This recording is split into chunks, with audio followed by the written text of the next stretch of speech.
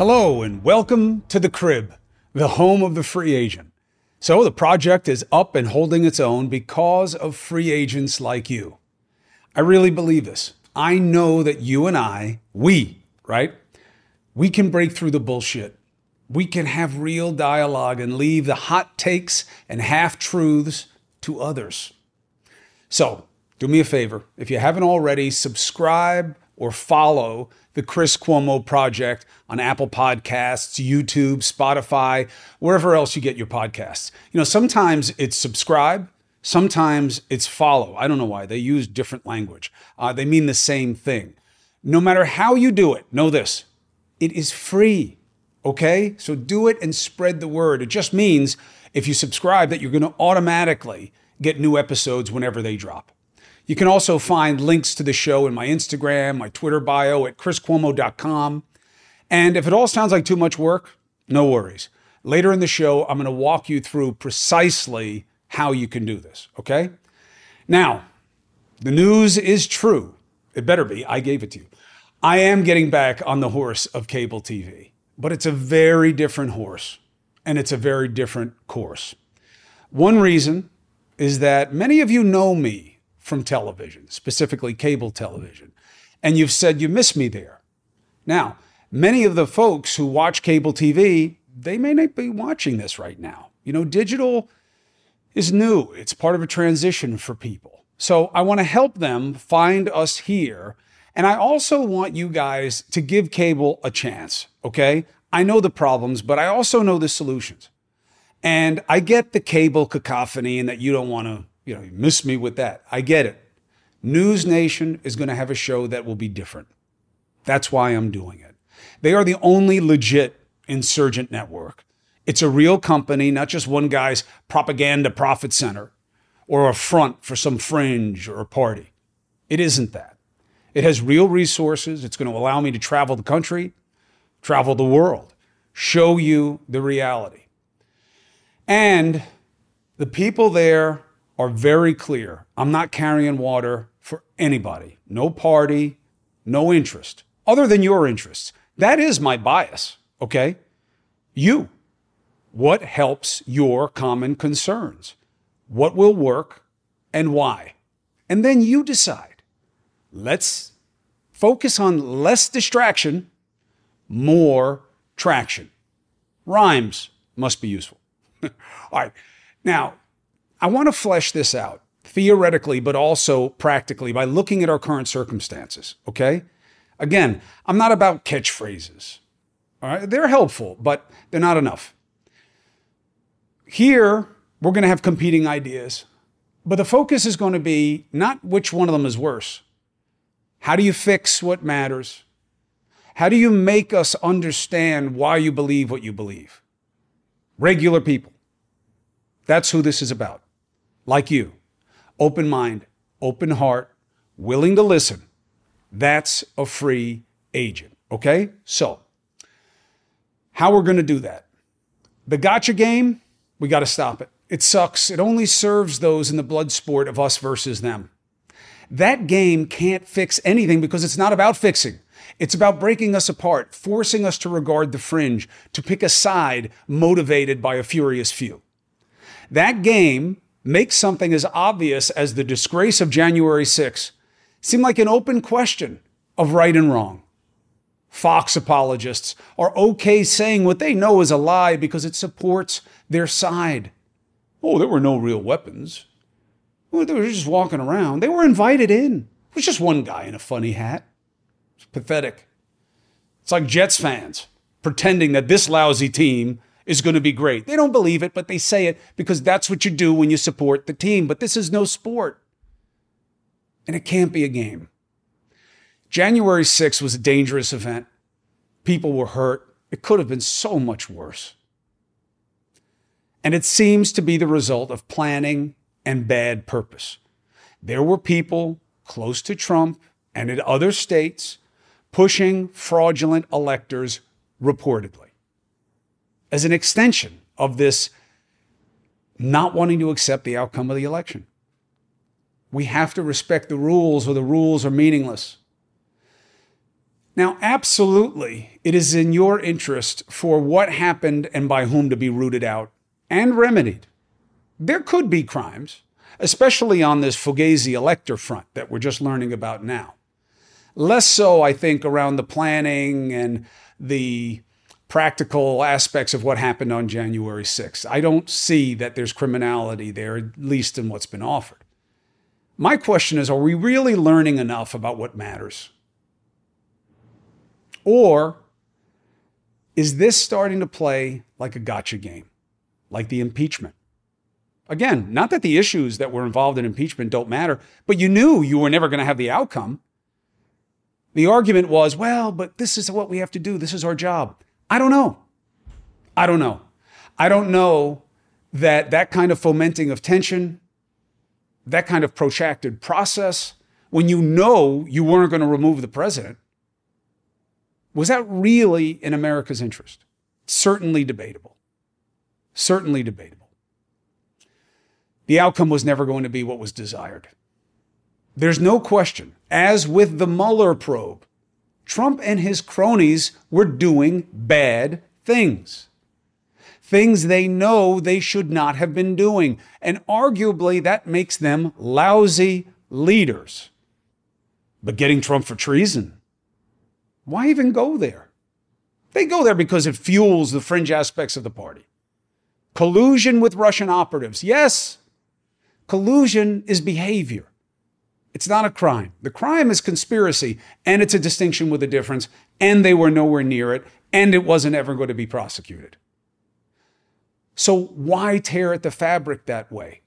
Why not achieve the goal of exposing what it is? And if it's politics, keep it in politics. Fomenting tension, lying to inflame, just to create more outrage, wanting to watch a run on the Capitol, ignoring violent intentions. These are all terrible. But treason? You know, you wind up undercutting your purpose when you exaggerate the desired outcome or consequence. It reminds me of when the right wanted to get Clinton criminally for lying about messing around. Forget about the fake morality that was at play. You know, the politicians just don't get. Americans, you're not looking for perfect people. You know that we're all flawed.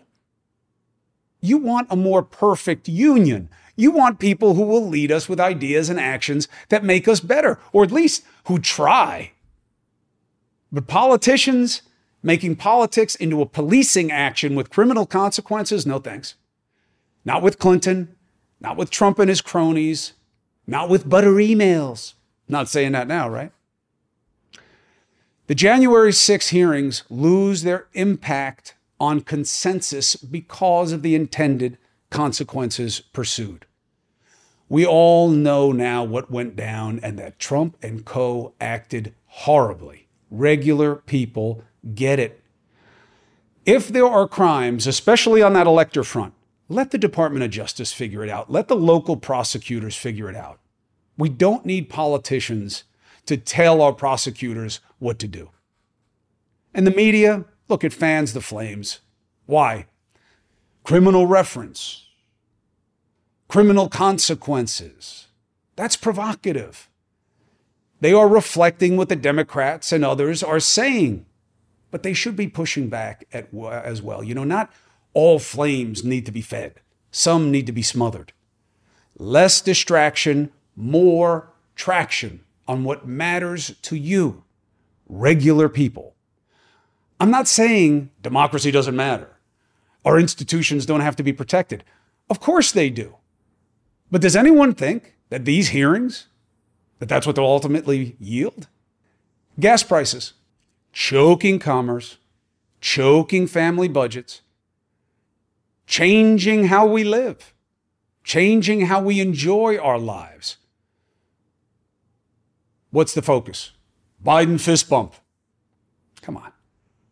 Look, the easy counter for the left is that Biden fist bump, that was with the same guy, MBS, Mohammed bin Salman, that Trump let get away with murder. Okay, so if you want to play tit for tat, not a great game for the right to play. But even that just shows the problem. Who cares who is worse? The question is, what will you do to make anything better? Who will fix gas prices? Who will even be straight with us about why they're high? Because of Biden. Please. Left nor right can win on this because neither has been reasonable on the real issue. Why are prices high?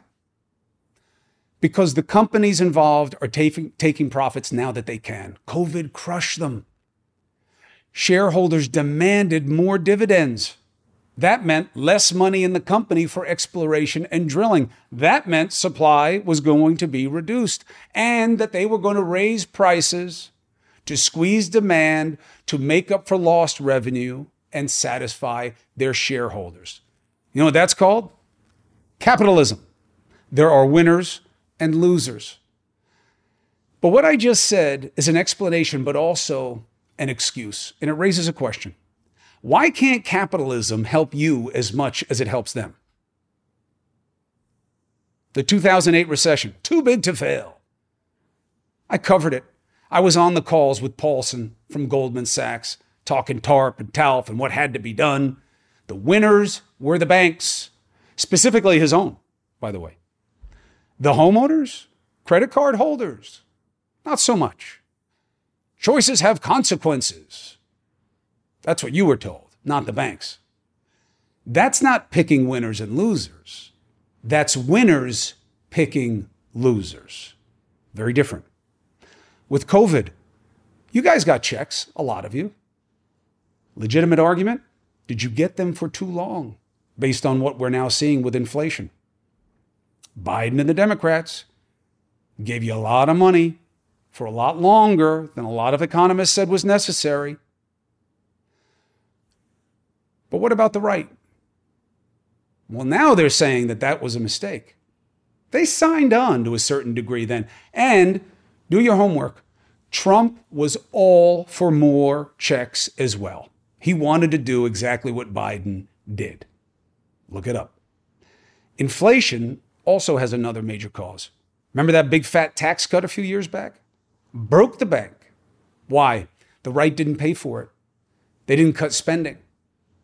Because also they cut taxes when the economy was robust. You don't usually do that. You usually ride that wave so you can pay off some debt. They didn't do that. So much for fiscal conservatism. Why? Because that's not what it's about. It was about pleasing Trump, and Trump wanted to please everybody because that's how they would retain power. Spend more, no cuts, big tax breaks that went overwhelmingly to the rich and the business community. Why did the right swallow it? That's the game. They got their tax cut and they got their judges. And that's what they wanted. Why isn't this being said?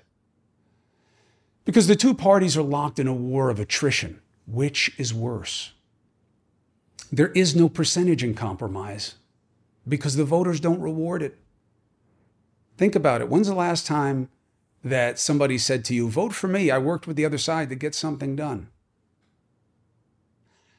Biden killed the economy and spiked gas. It is happening on his watch. He should be doing way more to argue for what the problem is and how he can make it right. Guy's not out there enough, and he's not out there in the right way. And he is fueling these suggestions that he's not out there because he can't be, because something's wrong with him. I have no reason to believe that, but I'll tell you what, I have every reason to believe that he's feeding that perception, and he and his people better figure it out. Better figure it out. What are the ideas to fix? Lawmakers are all over social media talking trash.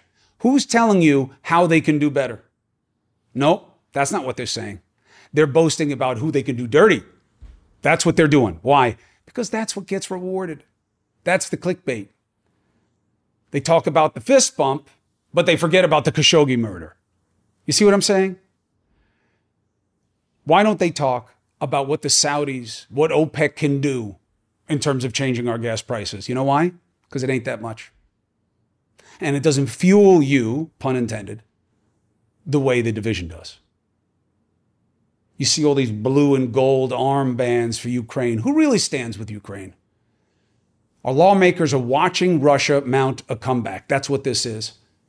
They're treating it as more of a budget issue than an existential one. Well, we've given so much. We've given enough. Pick a number. Google our budget, okay? Take the highest number for Ukraine aid that's out there, 70 billion, whatever it is. Look at how it stacks up to other spending. Look at how it stacks up to other crises in other countries where we support. This is Russia.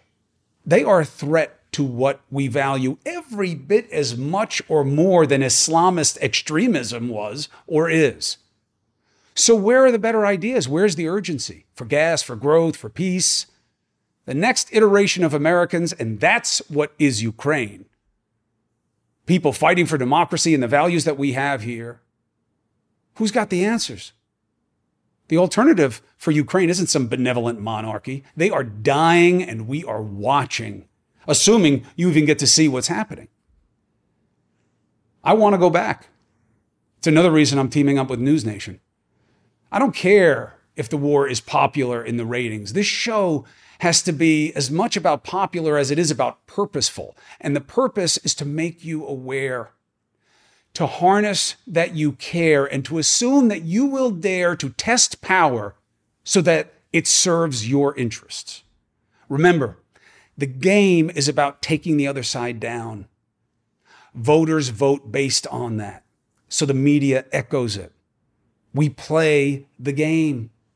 Instead of common concerns, we magnify discrete cultural issues. The left will kill all the babies with abortion. Abortion for all, forever. The right will kill everyone with guns. Guns in the hands of everyone. Everyone with an axe to grind. This is exaggerated. This is hyperbole. It's histrionics. It's playing to fear, and it keeps us from doing a damn thing to make any of these situations better. It's just to keep you in the game. Focused on an enemy, target of opposition, instead of feeling our way toward understanding and reasonable outcomes. That's no game for a free agent, and that's why I'm doing this project. You know the expression, change the game. Don't let the game change you. We need more parties because that'll give you more choices. We need ranked choice voting because that'll give you more choices, and it will allow regular folks to compete with a super motivated and furious fringe. And we need purple states to apportion electors. Big ambitions, hard, will take time, and a lot more will than may exist right now. So let's start with what we can do right here. Getting leaders to address what matters. Here we can talk longer and deeper. I want you to be able to understand the thinking behind the talking. So today, we have Senator Joe Manchin, Democrat, West Virginia. Changed man, thorn in the side of his party, killing the Biden agenda.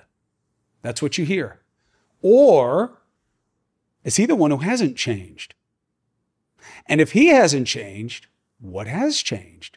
What are his reasons for his positions? Very little attention spent on that. By the way, other than just dismissing him as a coal baron, which is an extreme exaggeration, what do we know about where he comes from and what matters to him? Spoiler alert, the senator is about to say something about what he supports in the upcoming election, not the midterms, the presidential one. What he says will rankle the ranks of the left. But it matters, so let's find out.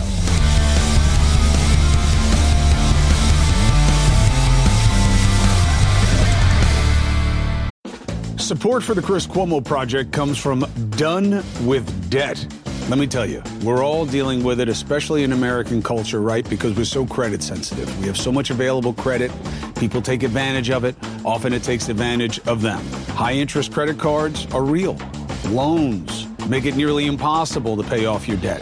Inflation keeps just taking away what you can pay, keeps you stuck in almost a paycheck to paycheck existence. Done with Debt can be a lifeline. Done with Debt has this ingenious new system that gives you a way to deal with debt faster and easier than you probably thought possible. See, Done with Debt analyzes all the debt options that you qualify for. They know how to reduce bills, cut interest rates. They have a skilled staff of negotiators that know how to get debt out of your life, ready? Permanently. Done with Debt has a bunch of experts. They've been doing this and they know the best strategies to reduce and remove debt from your life. But you gotta hurry because some debt solutions are time sensitive. Here's how easy they'll make it. If you go to donewithdebt.com, that's donewithdebt.com, right? donewithdebt.com, you can find the answers to your debt problems. Support for the Chris Cuomo Project comes from Done with Debt. This is a big one, especially in America, man. You need Done with Debt. If you're one of us who's addicted to credit, you need Done with Debt because you're going to bed thinking about how much you owe and what the minimum amount payable is and what are you going to do and you're never going to get out from under it. And look, is it your fault? Yeah, in part, take responsibility for your spending, but also the system traps you in debt. High interest credit cards and loans. It's almost impossible to pay off your debt once you get into that cycle. Insane inflation keeps you stuck paycheck to paycheck. And that's why you need Done with Debt, because Done with Debt is your lifeline. Done with Debt has an ingenious new strategy to help you deal with debt faster than most of us would think possible.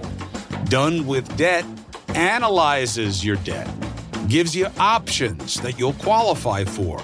Done with Debt knows how to reduce bills, cut interest rates. They've got skilled staff at Done with Debt that will negotiate, figure out how to get better deals. So here's how easy they'll make it.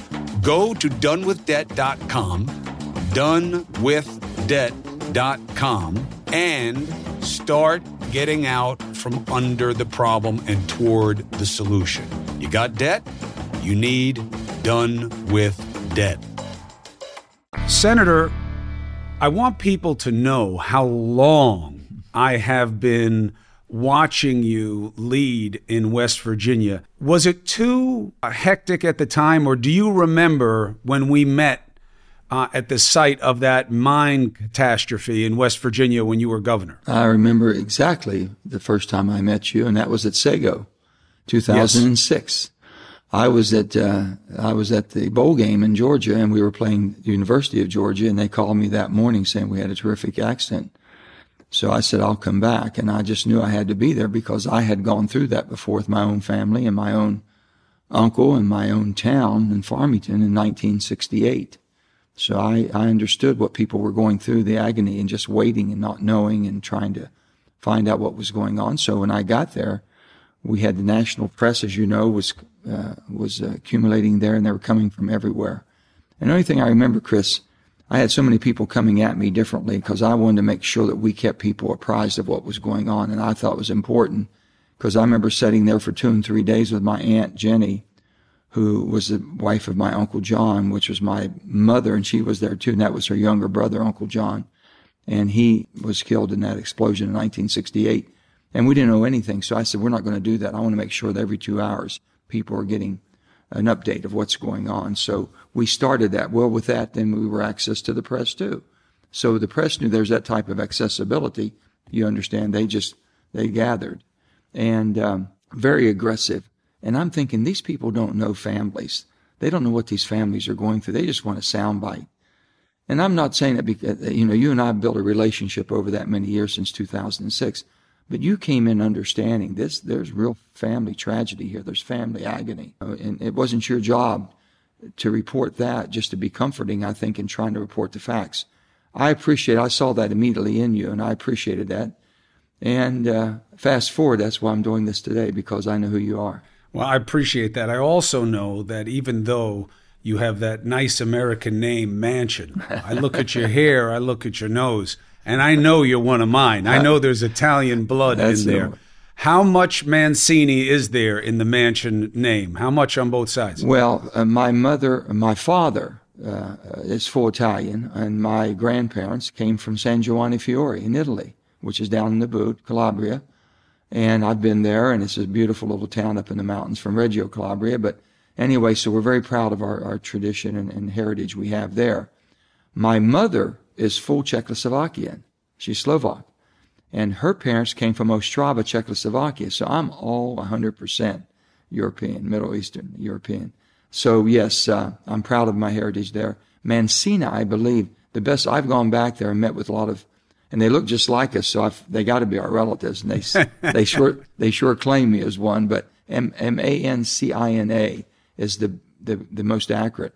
The problem that we have is my grandfather, Papa Joe. He came here in 1900. He was a baby, but he was adopted. He was given to another lady, Mary Mancina, who lost a child in childbirth, and she was able to provide with breast milk, and she took my grandfather in, and that's how. So we really don't know, but we know we're from Italy. That's what we do know. It was very common for somebody to adopt a child that way and make them their own. And I want people to know this because, this is trying to do things differently here. Same perspective on fairness and getting players on here more than pundits. But I want people to understand the men and women who come before them and understand their roots and understand their blood and understand how I know them. And it's important for people to know, I've been with a lot of leaders in disasters. Some comport themselves well, some don't. However, what I remember about that and what has stayed with me about you was that story went wrong. There was false word, as you'll remember, that everybody had been located. Yeah. And the media ran with it. One outlet specifically, Fox. And I was clued into the right way to do the process by a fellow ABC correspondent named John Donovan, who is a brilliant journalist. And I came to you and your guys. You had just come back. You were exhausted. And, you were coming in for another round. And I said to you, they are reporting that the people have been found. And you said, who? And I said, they're on live TV right now. And you said, and you just pushed past me, pushed past the crowd. You went over there. And the families were hearing that wasn't true. And they were incensed. And I understood it. And even thinking about it now, I shudder because I can't believe how I'd feel if somebody had gotten it wrong like that about my loved one. And they listened to you. And you went in there and you said to them, this is not coming from us. This is not true. And then shortly thereafter, you came and said that we do have word and everyone has been lost. Well, and you calmed them and they believed you. Yeah. Here was the problem, what happened. That's at the Sago Mine disaster when we first met. And it was like after the second day or so.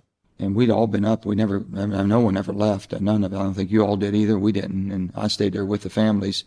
And so you get to know the families and everything. And they're just all their hopes and their prayers, or they're praying and praying and praying. When we call clear air, you get back to a point in the mind where you're clear air. And then from then on, you get some danger because the readings are so high in the gaseous and all that. So it's dangerous. I know enough about it. When I kept seeing the readings of the air quality, I knew it was almost impossible to survive. And because if they had their oxygen mask, it only lasts for so long. And then they're taught to go back to the face of the mine, barricade themselves in, and what a little bit of oxygen they'll have until they're rescued might be coming off the coal seam, to be honest with you. So they were all doing what they could, but we didn't know that. We had no idea at all, but we knew that the probability that there were 13 people still missing. Then all of a sudden we found the man trap, which is what carries them in and out. They set on this man trap, takes them back to the face of the mountain. We didn't know if they even survived the explosion. And then when they found the man trap, and we saw footprints, we said, oh my God, we know they're alive. They survived the initial explosion. Okay? And so we knew that because the rescuers were going in, but they didn't know which way they went. So that goes on for another day. And I'm knowing it's getting worse and worse and worse. And all of a sudden, when you told me, I think you told me on this, Chris, that they're saying that they were found alive. In my mind, I said, it's impossible. It's impossible. And I'm thinking, well, everyone start reporting it. So if you'll see a picture of me getting in a car, it says miracles can happen. Do believe in miracles. Miracles can happen. And I knew it would have to be an unbelievable miracle if this was true. So then I go to the command center where they were getting the news from down in the mine. What happened is someone was in that command. There's too many people were there watching and listening and everything. And they found Randall McCoy. They found all of them, 13 of them. And they said, he's alive, he's alive. The rest were dead. And it came out, by the time it came out to the clear air, and the clear air transferred the information up to the command post outside where we were, and people were around, someone heard that. They called down to the church, the kitchen, where everybody was gathered in that church, and said, they're alive, they're alive. That's how it started. And it grew like wildfire. Well, when I came up there, and I said, are you guys sure about this? This doesn't make sense. And all of a sudden, then they said, oh my God, there's a mistake. There's only one alive. I said, well, we've got to hand this. This is unbelievable. These people for the last 2 hours have believed that we found all of their family members and loved ones alive. And I'm thinking, oh my goodness. Now it was about 2 or 3 o'clock in the morning by the time I went out by myself, because there was nobody. By that time, I said, it's got to be done. Someone's got to face it. So I went out there. And I mean to tell you, when I went to the church first before I went, so I went in the church and told the families. Well, that you can imagine the blood-curdling screams. I think you all heard that and how bad it was. And I had one young man, John's, I'll give his first name. He came to attack me when I was speaking, and the officers had to subdue him. And I'll never forget this. And then I had to go out after that, and I explained to them. But then I went out and I said, let me tell you, there's a horrible, horrible miscommunication. And it was, it's an accident. It's a horrible accident. It basically, the misinformation, the amount of agony and that it did to these families and how they went through it and took it was unbelievable. You can't go to emotional high after 2 days thinking your loved one and your husband, your brother, your son is found alive, and in 2 hours go back down to confirming they're gone. And I didn't know how to handle that either, but I knew one thing: the only way you can handle is by the truth. And I said it was a horrible mistake, and I had people coming at me all different ways, thinking we misled them. That was the night I went out and told everybody what had happened on the radio, and that's like on television, 2 or 3 o'clock in the morning. Well, we had a national reporter. I don't need to name names, but a national reporter from a big network came that morning, and they wanted to interview. And I said, fine. Well, guess who they had on the interview with me? Was the same guy that tried to attack me the night before. So we're standing there, and this person who was interviewing me wanted to see an emotional fight on live TV.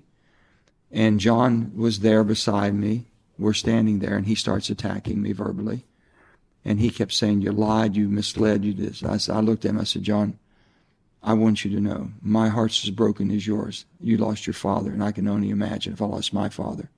And I said, but I watched. We had 20, 30 different rescuers in that mine trying to save your father. They went beyond the call of duty. They were risking their lives to save your father, and I want you to know that. People would have given their life to bring your dad out alive. I can assure you, and I saw it.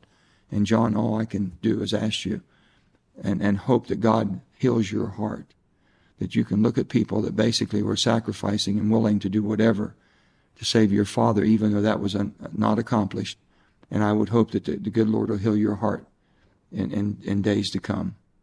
And guess what? We became good friends after that, he and I. And it's the way we do it in West Virginia.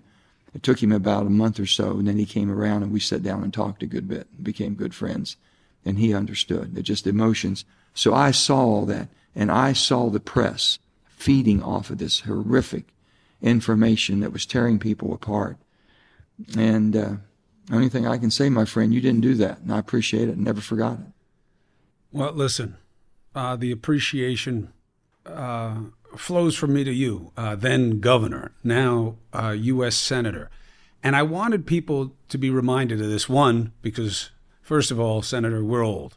And we lived through something that a lot of people watching this, for sure. especially in this new digital world, they didn't live it, and they're probably not aware of it. But I hope it informs why you stubbornly hold on to the idea that opposites can attract and that you can work. Because the bad rap on you is Joe Manchin doesn't get it. This guy's got these Republican friends. He doesn't understand that the game has changed.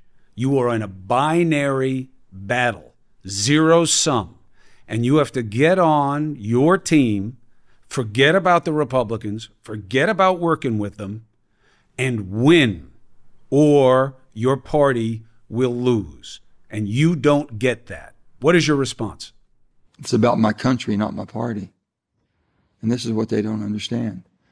I never looked at it from the political standpoint. I've told people that I say this all the time, Chris. I said, the American people are not as divided as they want you to believe. In Washington, we want to say that the country is divided and we might as well just pick a side. There's only one side. It's the American side. It's not the Republican Democrat side. But it's the politics, the absolutely toxic politics of Washington that's making people choose sides. We're pushing them to the representative corners. What team or what tribe do you belong to? And that's not me. It's never been me and not going to be me. I'm not going to submit to that. Because I can tell you, the democracy we have and the freedoms we have became because of the type of government, representative form of democracy. And we've always been able to come together until most recently here. And I think it's worth fighting for to get back to some similarity of a representative form of democracy that works for the betterment of the country and the people in this country and not for our party. If it's all about me promoting the Democrat Party and condemning the Republican Party, then you can pick anybody to do that. You can pick people that just basically all hunker down and says, I'm hard left or I'm hard this or I'm hard right. I gave a commencement speech right after the COVID. And I gave it to him, and I didn't know what I was going to say. How do you speak to a group of people that never gone through this? Probably don't even remember in history. 1918 was the last time we had anything, an epidemic like that. And my great-grandfather died during the 1918 epidemic influenza, working in the coal mines in West Virginia. So I did all that, and I said, I got up to the podium. I came here to apologize. I'm apologizing because my generation has not been able to process all the information we're receiving from 5 different social platforms, from cable news and all the different news coming at us. We weren't raised this way, so our minds don't think that way. My news came down pretty much down the pike being raised, ABC, CBS, and NBC. And today you all have to navigate, this young graduating crowd, you're navigating a flood of information. And I'm depending on you to do a much better job than we've done. So if you have a grandma that you think all she does is watch MSNBC and she's so far to the left and he's clear over on the right, and you said, I can't rationalize or reason with them, it's because they're going to their comfort zones. And I've always said before, you're entitled to your own opinion. You're just not entitled to create your own facts to support your opinion. But right now, you can find somebody to support your crazy facts, supporting your crazy opinion. So why do you believe that it can ever go back to any kind of middle ground? What indication do you have? COVID didn't do it. Guns that you're wrestling with right now. You know, we have people who say, look at the kids. Look at the kids in Texas. What do you owe them? And people look at those images. They are poignant and painful, and they have 2 opposite conclusions. I see those kids. I want to protect them. Everybody does. One group says, yeah, put armed guards in the schools and let all the good guys have guns, and these will stop. And then you have another group look at it and say, no, get rid of as many guns as possible and change who can get them, and these things will stop. Where do those 2 ever meet? Well, the Second Amendment, the constitutional amendment, the Second Amendment's right to bear arms is because we needed the militia back when we didn't have a standing military. But with that being said, it's still the Second Amendment of the Constitution, and I will protect that as I will protect all of our amendments in the Constitution. But we have people that basically want to take the gloves off, whatever it is you want to have. And I think there's common sense and that we can come to. We've been doing a lot of things in a bipartisan way. You just don't get much play for it, Chris. We did a major, well, first of all, coming out of the COVID, we did about $3.4 trillion of assistance to the American public and did it totally in a bipartisan, almost unanimous on most of them. Not till we got to the ARP, the American Rescue Plan, in March of 2020, did it become political. After the 2013 and Sandy Hook, how I got involved is people start talking about banning this and banning that and everything else. And I said, but wait a minute. I says, I come from a gun culture. I'm a law-abiding gun owner, and you're looking at me as because I own a gun, I'm a criminal. I'm not. I'm not going to do something wrong. I says, I was taught gun culture. We call it gun sense. I've got gun sense. But I was taught never sell my gun to a stranger. I'm not going to basically loan my gun to a family member or someone I know is irresponsible. I said, give me that, at least that credit for that. And I said, you've got loopholes. You got loopholes at gun shows where people can go and rent a table and sell it, and they don't have to have a background check. Well, that person doesn't understand gun culture because they're selling it for a price and a profit. If you care less, who in the heck's on the other side? We were taught not to do that. Shut that down. And also on the internet. You can sell a gun. If I sell a gun on the internet from one state to the other, intrastate, then I have to send it to an FFL dealer, firearm dealer. They do a background check. But I can sell the gun back and forth in the state of West Virginia all day long on the internet, not know who the other person. Shut that down.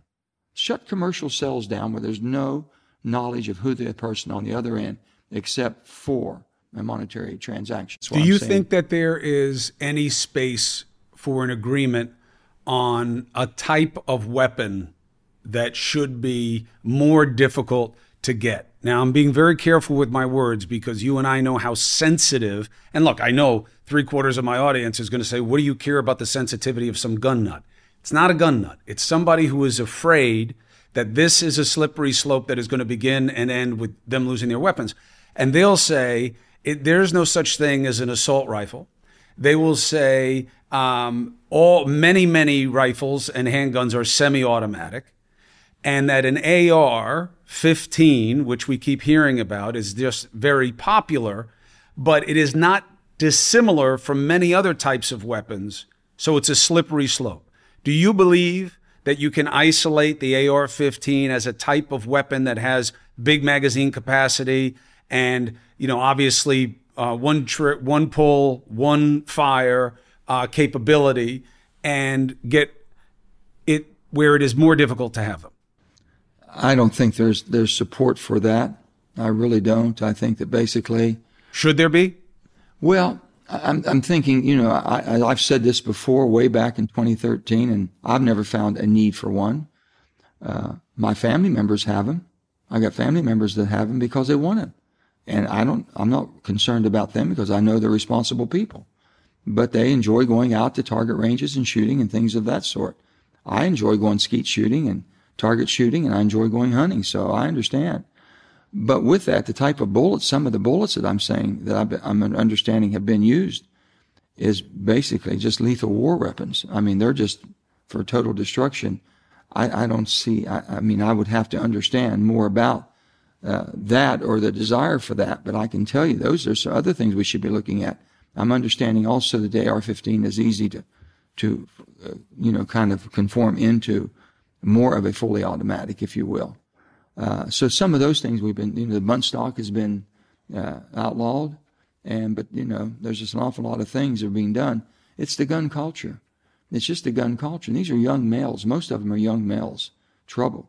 And we've had people come to us and say, well, they're watching all these violent videos all the time. They're on video games. They're teaching them. I mean, how would a person, 18 years of age, get hands on $6,000, I guess, to go buy these types of weapons and the armor that goes with them? How would they know? Where they get that information?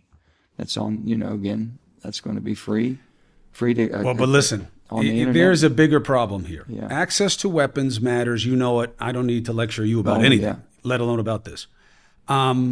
Dealing with who has the weapon also matters. You want a concealed permit or a carry permit in New York, they're going to make phone calls on a list of people that you give them who know you. I don't know why that isn't the test for everything. Now, I understand that my buddies will say, you're only making it hard for me and not the bad guy. We're not talking about somebody coming into your house. That's a boogeyman.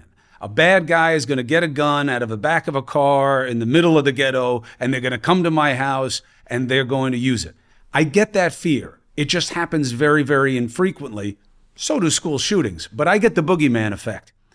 If we want to focus on who is using the weapon, it's really code for mental health. And I know you know, and we've discussed this, the mentally ill are more likely to be victims of violent crime than perpetrators. But the number one gun crime in this country is and always has been suicide. And we see with young males especially, when they turn age where they can get weapons, they start killing themselves that way. And we definitely have a problem with identifying people who are getting weapons for the wrong reasons. Is there something in the pending legislation that will address that in a meaningful way? I think so, because basically we're going an awful lot of mental, this bill that we've been talking about and negotiating is going to be close to $15 billion with a B, $15 billion cost to it. Most of it's for schools addressing mental illness and being able to identify it and treat it. And a lot of it in the school settings, having mental hygienes and things of this sort, people that we have access to in our school system, everything we possibly can get a young person who we know that basically their mode of operandum has changed completely, their social pages have changed, their friends have changed. The youth, we've got to train our youth to identify better and be able to inform someone that has the ability, not to bring the heat down, but to bring basically the quality of a person who has the ability, the experience, and the professionalism to treat the mental illness that a young person can identify. Something's changed with my friend, Jimmy, okay? He's a different person today. Can someone please check? And there has to be a mechanism where somebody can alert the right people that at some point can result in Jimmy, for our purposes, not getting access to a weapon. Correct at that time. That's when the flag comes up and you have intervention. And if Jimmy would try to go buy that gun as soon as he turns 18, then they have a 3 to 10 day process they're going through to do the background checks on Jimmy. When I say background, and you think you can get that done? I really do. I believe that we know one thing. The two things I kept emphasizing: we've got to make sure whatever we do in this piece of legislation would have been able to prevent. Not hypothetically, but would have. And we know the age requirement, and we know if we could have gotten this Jimmy help before, I'm using that hypothetical, name, but if we had this person, that we could have gotten help and identified that person. And I think that person, and then it would have been able to intervene before they made this horrific crime. Now the hard part, and I know that sounds funny, like this is also hard. Mm-hmm. The hardest part is you have access to the weapon, you have the person who wants access to the weapon, and then you have the hardest part, which is the motivation.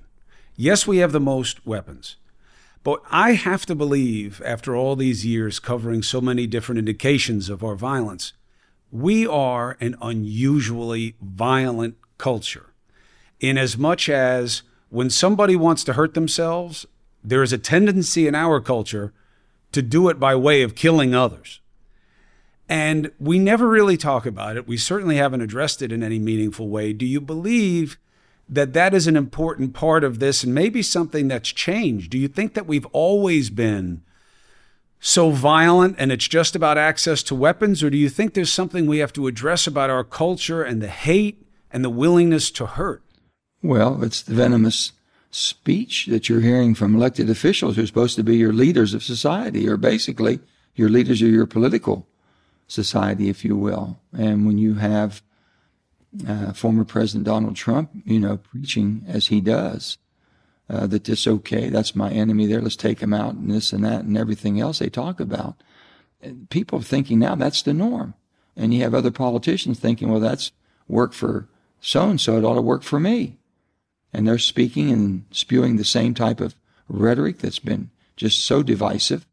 And then you say, well, we want to go to our respective corners, and just go to your corners and fight it out. And basically, if that's the case, then it's going to get worse, not better.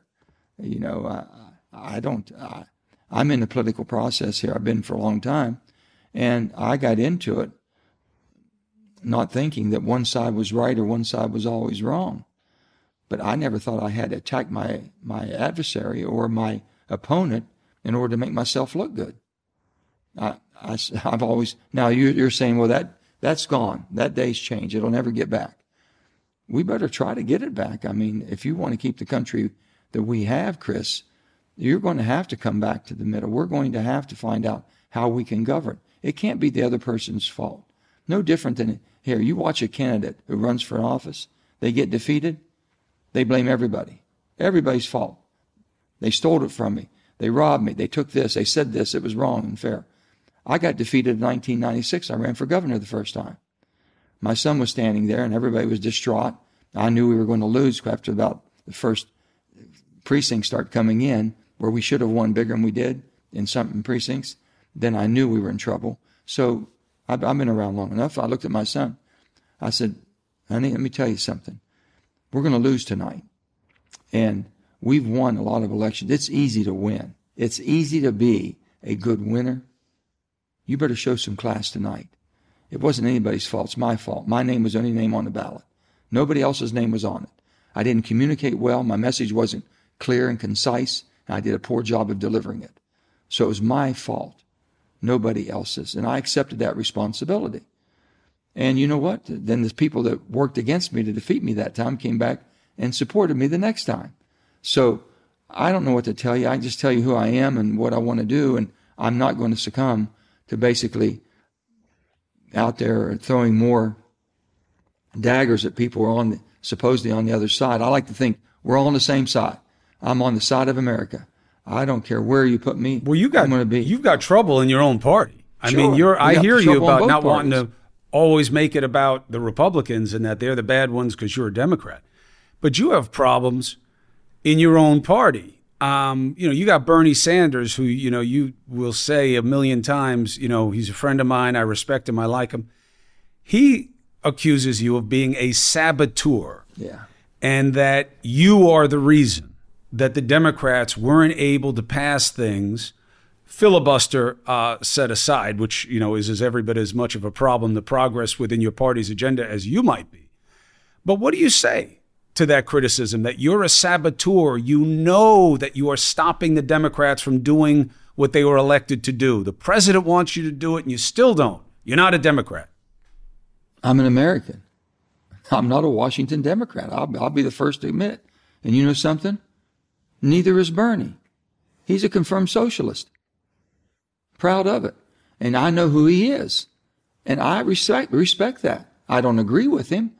And he knows who I am. I'm a very centrist. I tell people I'm fiscally responsible and socially compassionate. But I'm more of a conservative. I said, I haven't changed, Bernie. You might have changed, but I haven't changed. I'm not asking you to change. Why do you expect me to change? It's called a democracy. You would think that we have 60 United States Democratic senators right now. We're 50-50. We're in the longest time in history that we've ever had a completely divided Senate. The longest.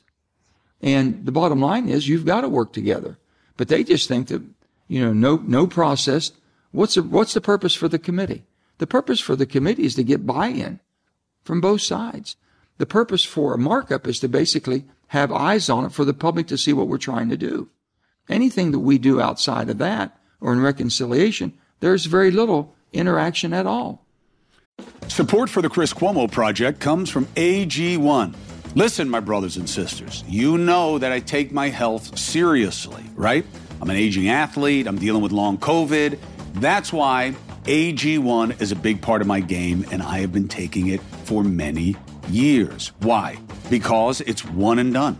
I don't have to worry about the combinations. I don't have to worry about the price the same way. It's so much less expensive than taking all these things separately. And it's the deliverability. It's just a scoop in a glass of warm water for me, but you can put a scoop of it in whatever you want. And boop, down the hatch, and that's that. People ask me all the time, AG1, do you really take it? Yeah, it's all over my house. And I've been drinking it for a long time, and I think it works. I have partnered with AG1 for so long because they make a high-quality product that I trust to have as part of my routine every day. So, you want to replace whatever you're doing now? Start AG1. Try AG1 and get a free 1-year supply of vitamin D3, K2, and 5 free AG1 travel packs with your first subscription at drinkag1.com/CCP. That's drinkag1.com/CCP. Check it out. Support for the Chris Cuomo Project comes from AG1. Listen, my brothers and sisters, you know that I take my health seriously, right? I'm an aging athlete. I'm dealing with long COVID. That's why AG1 is a big part of my game, and I have been taking it for many years. Why? Because it's one and done. I don't have to worry about the combinations. I don't have to worry about the price the same way. It's so much less expensive than taking all these things separately. And it's the deliverability. It's just a scoop in a glass of warm water for me, but you can put a scoop of it in whatever you want. And boop, down the hatch, and that's that. People ask me all the time, AG1, do you really take it? Yeah, it's all over my house. And I've been drinking it for a long time, and I think it works. I have partnered with AG1 for so long because they make a high-quality product that I trust to have as part of my routine every day. So, you want to replace whatever you're doing now? Start AG1. Try AG1 and get a free 1-year supply of vitamin D3, K2, and 5 free AG1 travel packs with your first subscription at drinkag1.com/CCP. That's drinkag1.com/CCP. Check it out. A few tough questions. One,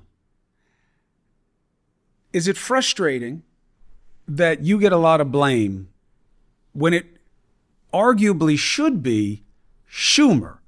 If President Biden is upset at a Democrat senator, why isn't it Chuck Schumer? He's the leader.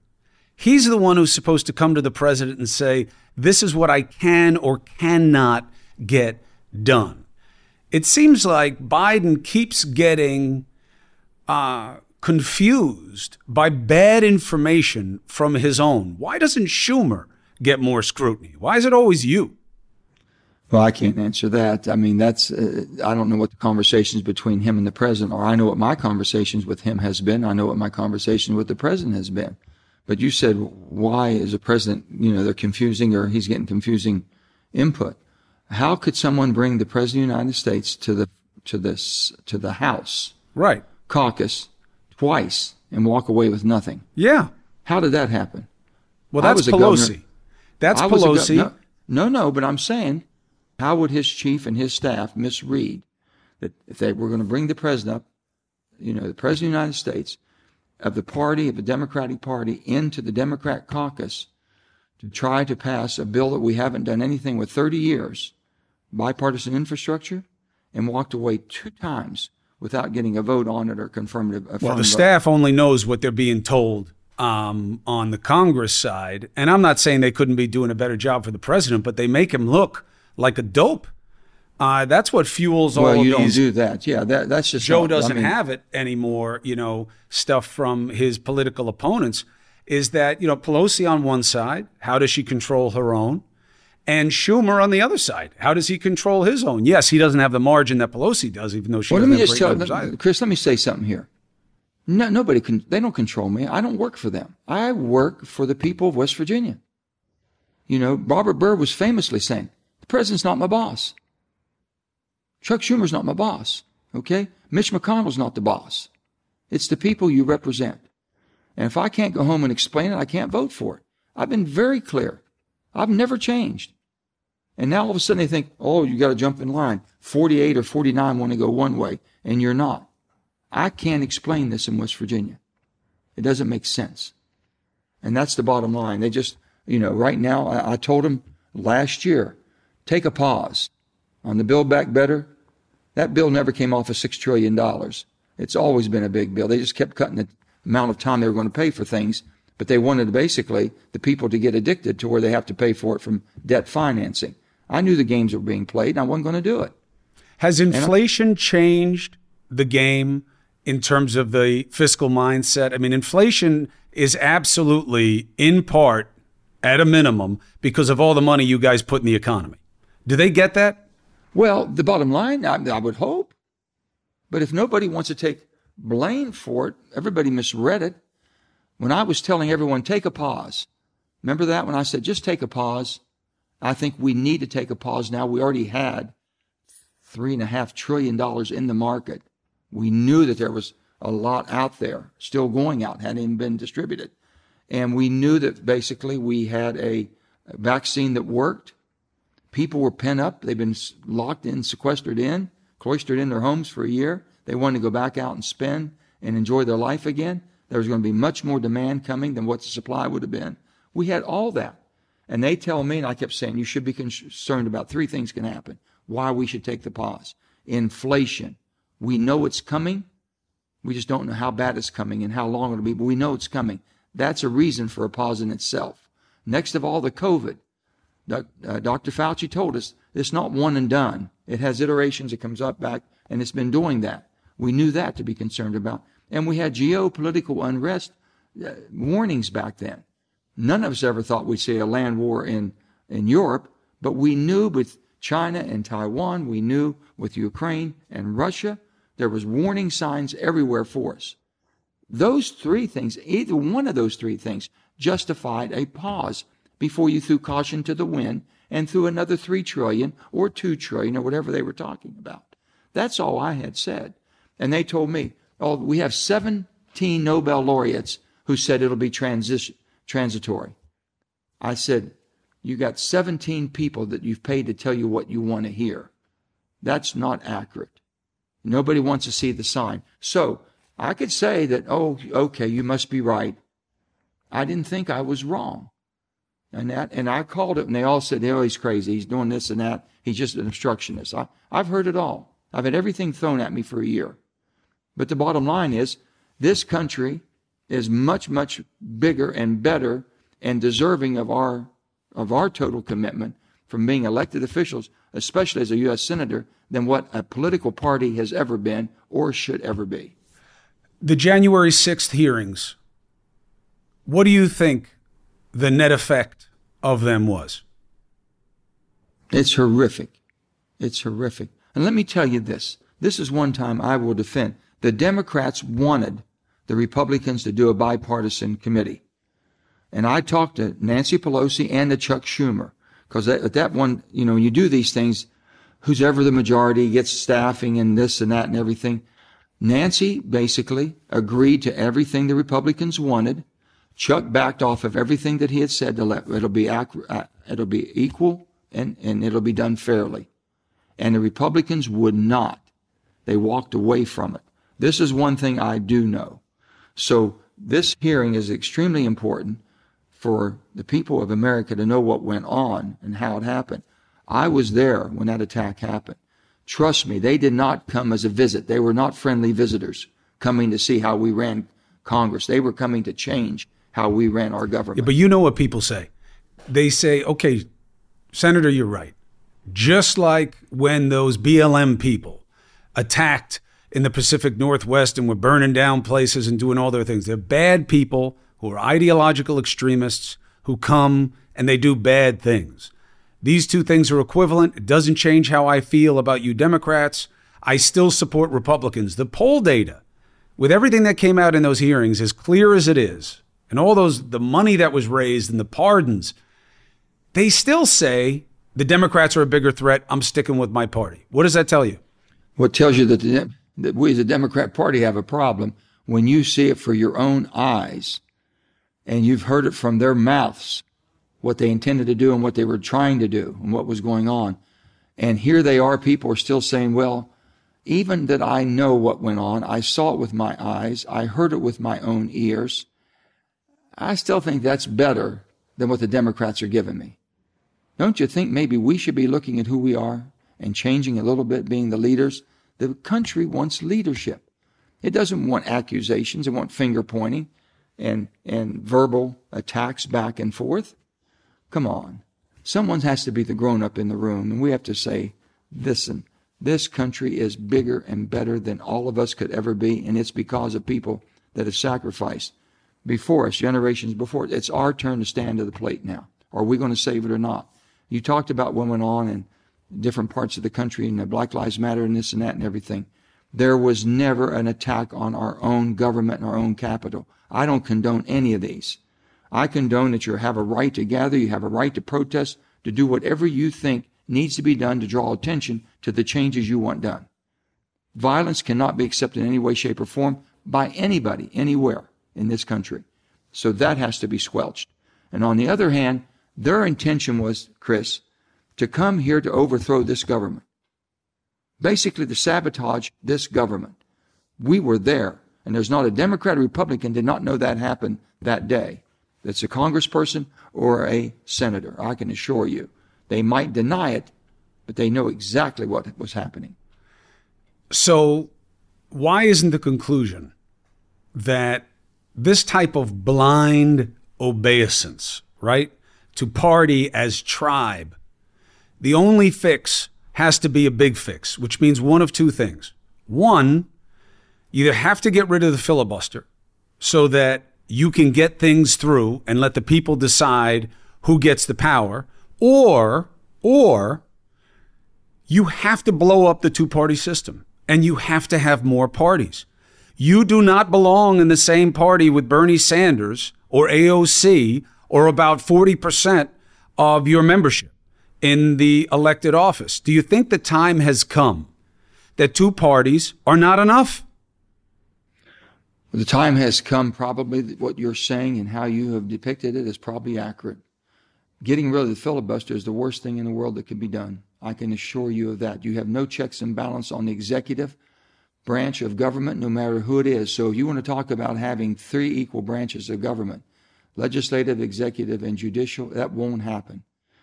Like we've had the last two administrations, we had all Republicans with the president and the Congress. And then now we have the same with the Democrat. And I guarantee you, with a strong president, there's no checks and balances. And I was there when 35, I think it was 30 or 35 Democrat senators back in 2018 or 2019 basically signed a letter and sent it to McConnell. Please do not get rid of the filibuster. We will lose democracy as we know it. They were absolutely correct. But within a year and a half, they changed. I didn't change. I still believe it's the wrong thing. Now, the party system, I believe the people are probably hungry for an independent American independent party. I don't know.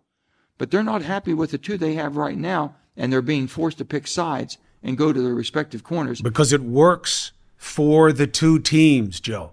The reason it stays this way is it works for you guys. I get that you're a renegade in your ranks, but the only people who benefit from vote for me, the other guy's worse, are the people in the game right now. You're absolutely correct. And I don't know that a third party is enough. I don't know that a third party is right. I don't think it's enough because the two can box out the third. I think if you had at least four, you would have to have coalitions. You'd have to have deals being made to keep your majority of seats. And we don't have to change the Constitution. You don't have to change and become a parliament. You know, that's a scary word for people. Everything could stay the same structurally. But if we stay as two parties, Joe, how does anything get better? How does anything get better the way it is right now? You'd have to change the electoral count probably, Chris, on that, how you elect your president, I would assume, if you had 3 or 4 or more. But the bottom line is people are absolutely craving for bringing this country back together. If you want to say bring the country back together again, that's exactly what's going to happen or what they want happening. And you're probably correct. They don't think that either party right now, because they're so entrenched into their respective corners, that they'll never be able to come together. I don't want to accept that, but I see the reality every day. And there's people that are just denying the facts as they see them, the facts as they know them, and still deny them because they're believing that if they deny what they know to be factual, then they're succumbing to, well, that other side might not be all that wrong. Mm-hmm. Guess what? The other side's not the enemy. When you go home and people say to you, what do I do in this next election? Do I vote for Biden again? Do you believe the president has earned a second term? I believe that basically the people will make a decision state by state. The people in my state will not support a national Democratic figure right now that I can see. I asked you, what do you say to them? Well, what I say to them is pick the person. I know Joe Biden to be a good person, okay? Now, from the leadership is going to depend. I think that the policy or lack of an energy policy is very, very detrimental to our country. I'm disagreeing on that with them. I'm fighting on that. I think that the inflation that we have right now, there's blame for everybody, but basically blame that we didn't see it coming and didn't intervene quicker, or the Fed. You can talk about all that. So I'm not going to tell you who's going to be running. I don't know. If Joe Biden runs again and he's the Democrat nominee, depending on who the Republican nominee is, we'll just have to wait and see. I'm not predicting anything or how I would support or not support or get involved or not, but I can tell you this. Whoever the elected president is, Democrat, Republican, Independent, every one of us should pray they succeed. And I'm going to do everything I can to make that person successful. Now, who I help get there or how I get involved will be a different story. But that story matters. Oh, look, already, Senator, I don't think I have ever heard a sitting senator that is a member of a party not automatically say, oh, yeah, the sitting president is in my party. I'm for them. Well, I don't know what to tell you on that. I'm always for the right person when they're running. I've always tried to pick the person that's running. Joe Biden is a good person with a good heart, wants to do the right thing. And I've always believed that. Some people around him sometime I disagree with, and I disagree with a lot of the advice he's getting. And we talk back and forth. We have a very respectful, candid conversation. Okay? So let's just wait and see what happens. I'm not going to predict what's going to happen. Is there any chance that you decide to run for president? I've never looked at it from that standpoint, from this, how do you approach this? I think you just did it on the types of party and the party system that we have and how it's unless it changes completely. I want to be in a position where I can help my country. And there's a lot of us that like to retire and go home and enjoy the family, and I think the families have sacrificed more than we've sacrificed. But the bottom line is do you walk away when you can maybe contribute and help heal and bring people together? My goal is to continue to fight like the Dickens for a more perfect union. Senator, ordinarily, I would thank you right now, and I would move on because I want to see you again on the platform that I'm working for. But as you can tell, I'm in my house, and I don't have anywhere to go, so I'm going to ask you again. Is there any chance that you run for president? I understand you got to think about it, and you'd have to figure it out, and you got to talk to your family, and you've been married since you were 20, and I don't know how that good woman, Gail, has stayed with you through all of this nuttiness. But are you open? We might have to have another pod session here to go into that more detail. All right. I'll give you, look, just because I'm just getting going here, and I can't alienate everybody, but I do want it to be clear that you leave it as an open question, and you leave Biden as an open question, and that will tell people everything they need to know about you. I appreciate you coming on and being part of the project. Well, thank you, Chris. It's always good to be with you. And like I say again, pray for our president, pray for our country, and God surely has blessed us. And I pray for you and pray for me because I need it. We both do. All right. God bless, Joe. Thank you very much, Senator. The best to you, Chris, and your family. Good to be Good with luck. You. Tell the family we said hi. Thank you. So, what do you think of Joe Manchin now, Senator of West Virginia? Comment. Let me know. You can do it there at YouTube, wherever you're listening to the podcast. You can do it at chriscuomo.com and, of course, on social media. I'll be looking at the comments, and so will the team, because I want to make sure that we're capturing what you want to hear, how you want to hear it, because the goal is to help. Now, we spoke a lot about Uvalde, Texas, and the tragedy there because it had happened when we were speaking recently.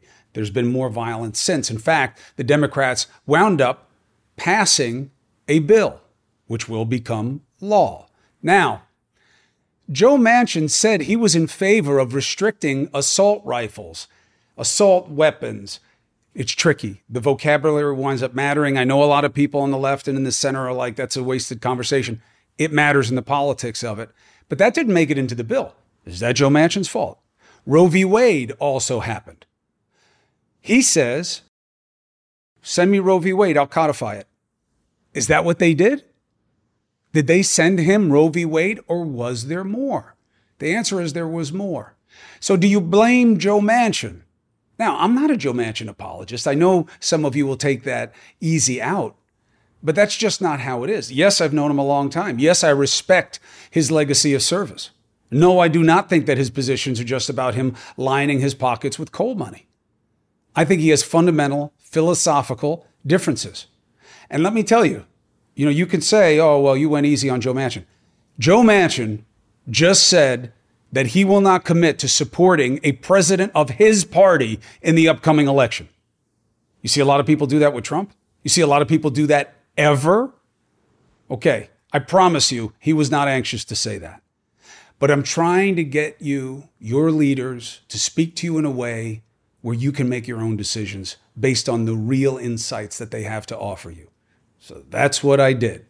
Now, to what matters, okay? I want you to comment, but I need you to be in line with us here in order to do that. You have to follow or subscribe, okay, to the project at Apple Podcasts. Here's how you do it. Apple and Spotify, you follow. Apple and Spotify, follow, okay? In either app, you go to the search bar and type in Chris Cuomo Project. I got that right? I got that right.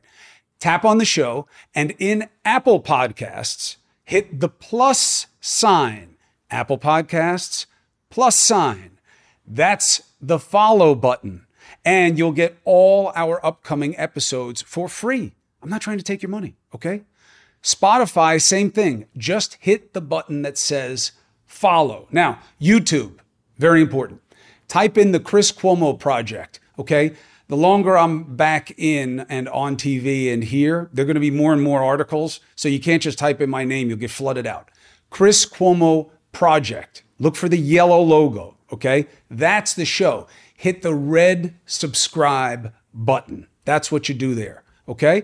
Once you're already a subscriber there, if you click on the bell, that's how you get notifications the moment that a new episode drops. We're also available on all the other podcast apps as well. And finding us works the same way. All right? So I think that's it. I think I covered everything. And it's time to sit. You got to do the phone number and you got to do the merch. Handsome Greg, gorgeous Greg Ott is correct. Yes, free agent. I'm pushing the merch. You find he loves it. He got to correct me. I like the handsome. You go to chriscuomo.com. You'll see where you can get the merch. Why am I pushing the merch? I want to get a nice big kitty of money that we can then come up with ideas of what charities to give it to, what causes. That's what I want to do. So I want to get a lot of money in there. And, the guys are like, oh, you got to wear the free agent merch. I don't usually wear stuff with my name on it. Free agent isn't. I am absolutely a free agent. I always have been. I believe in it so deeply. But this is about you, waving your own flag as a free agent and asking people, are you free? They'll all say yes. But do they mean it? Once you start talking to them about where they're coming from in politics and culture and otherwise. So that's why I want you to get the merch. Now am I good? No, you forgot the phone number. That was the first thing I said. The phone number, it is important. I wanted to say, no, you're wrong, I'm leaving. But it is important because you can record a question for me, and I'm going to start answering them on the next episode. What's the number?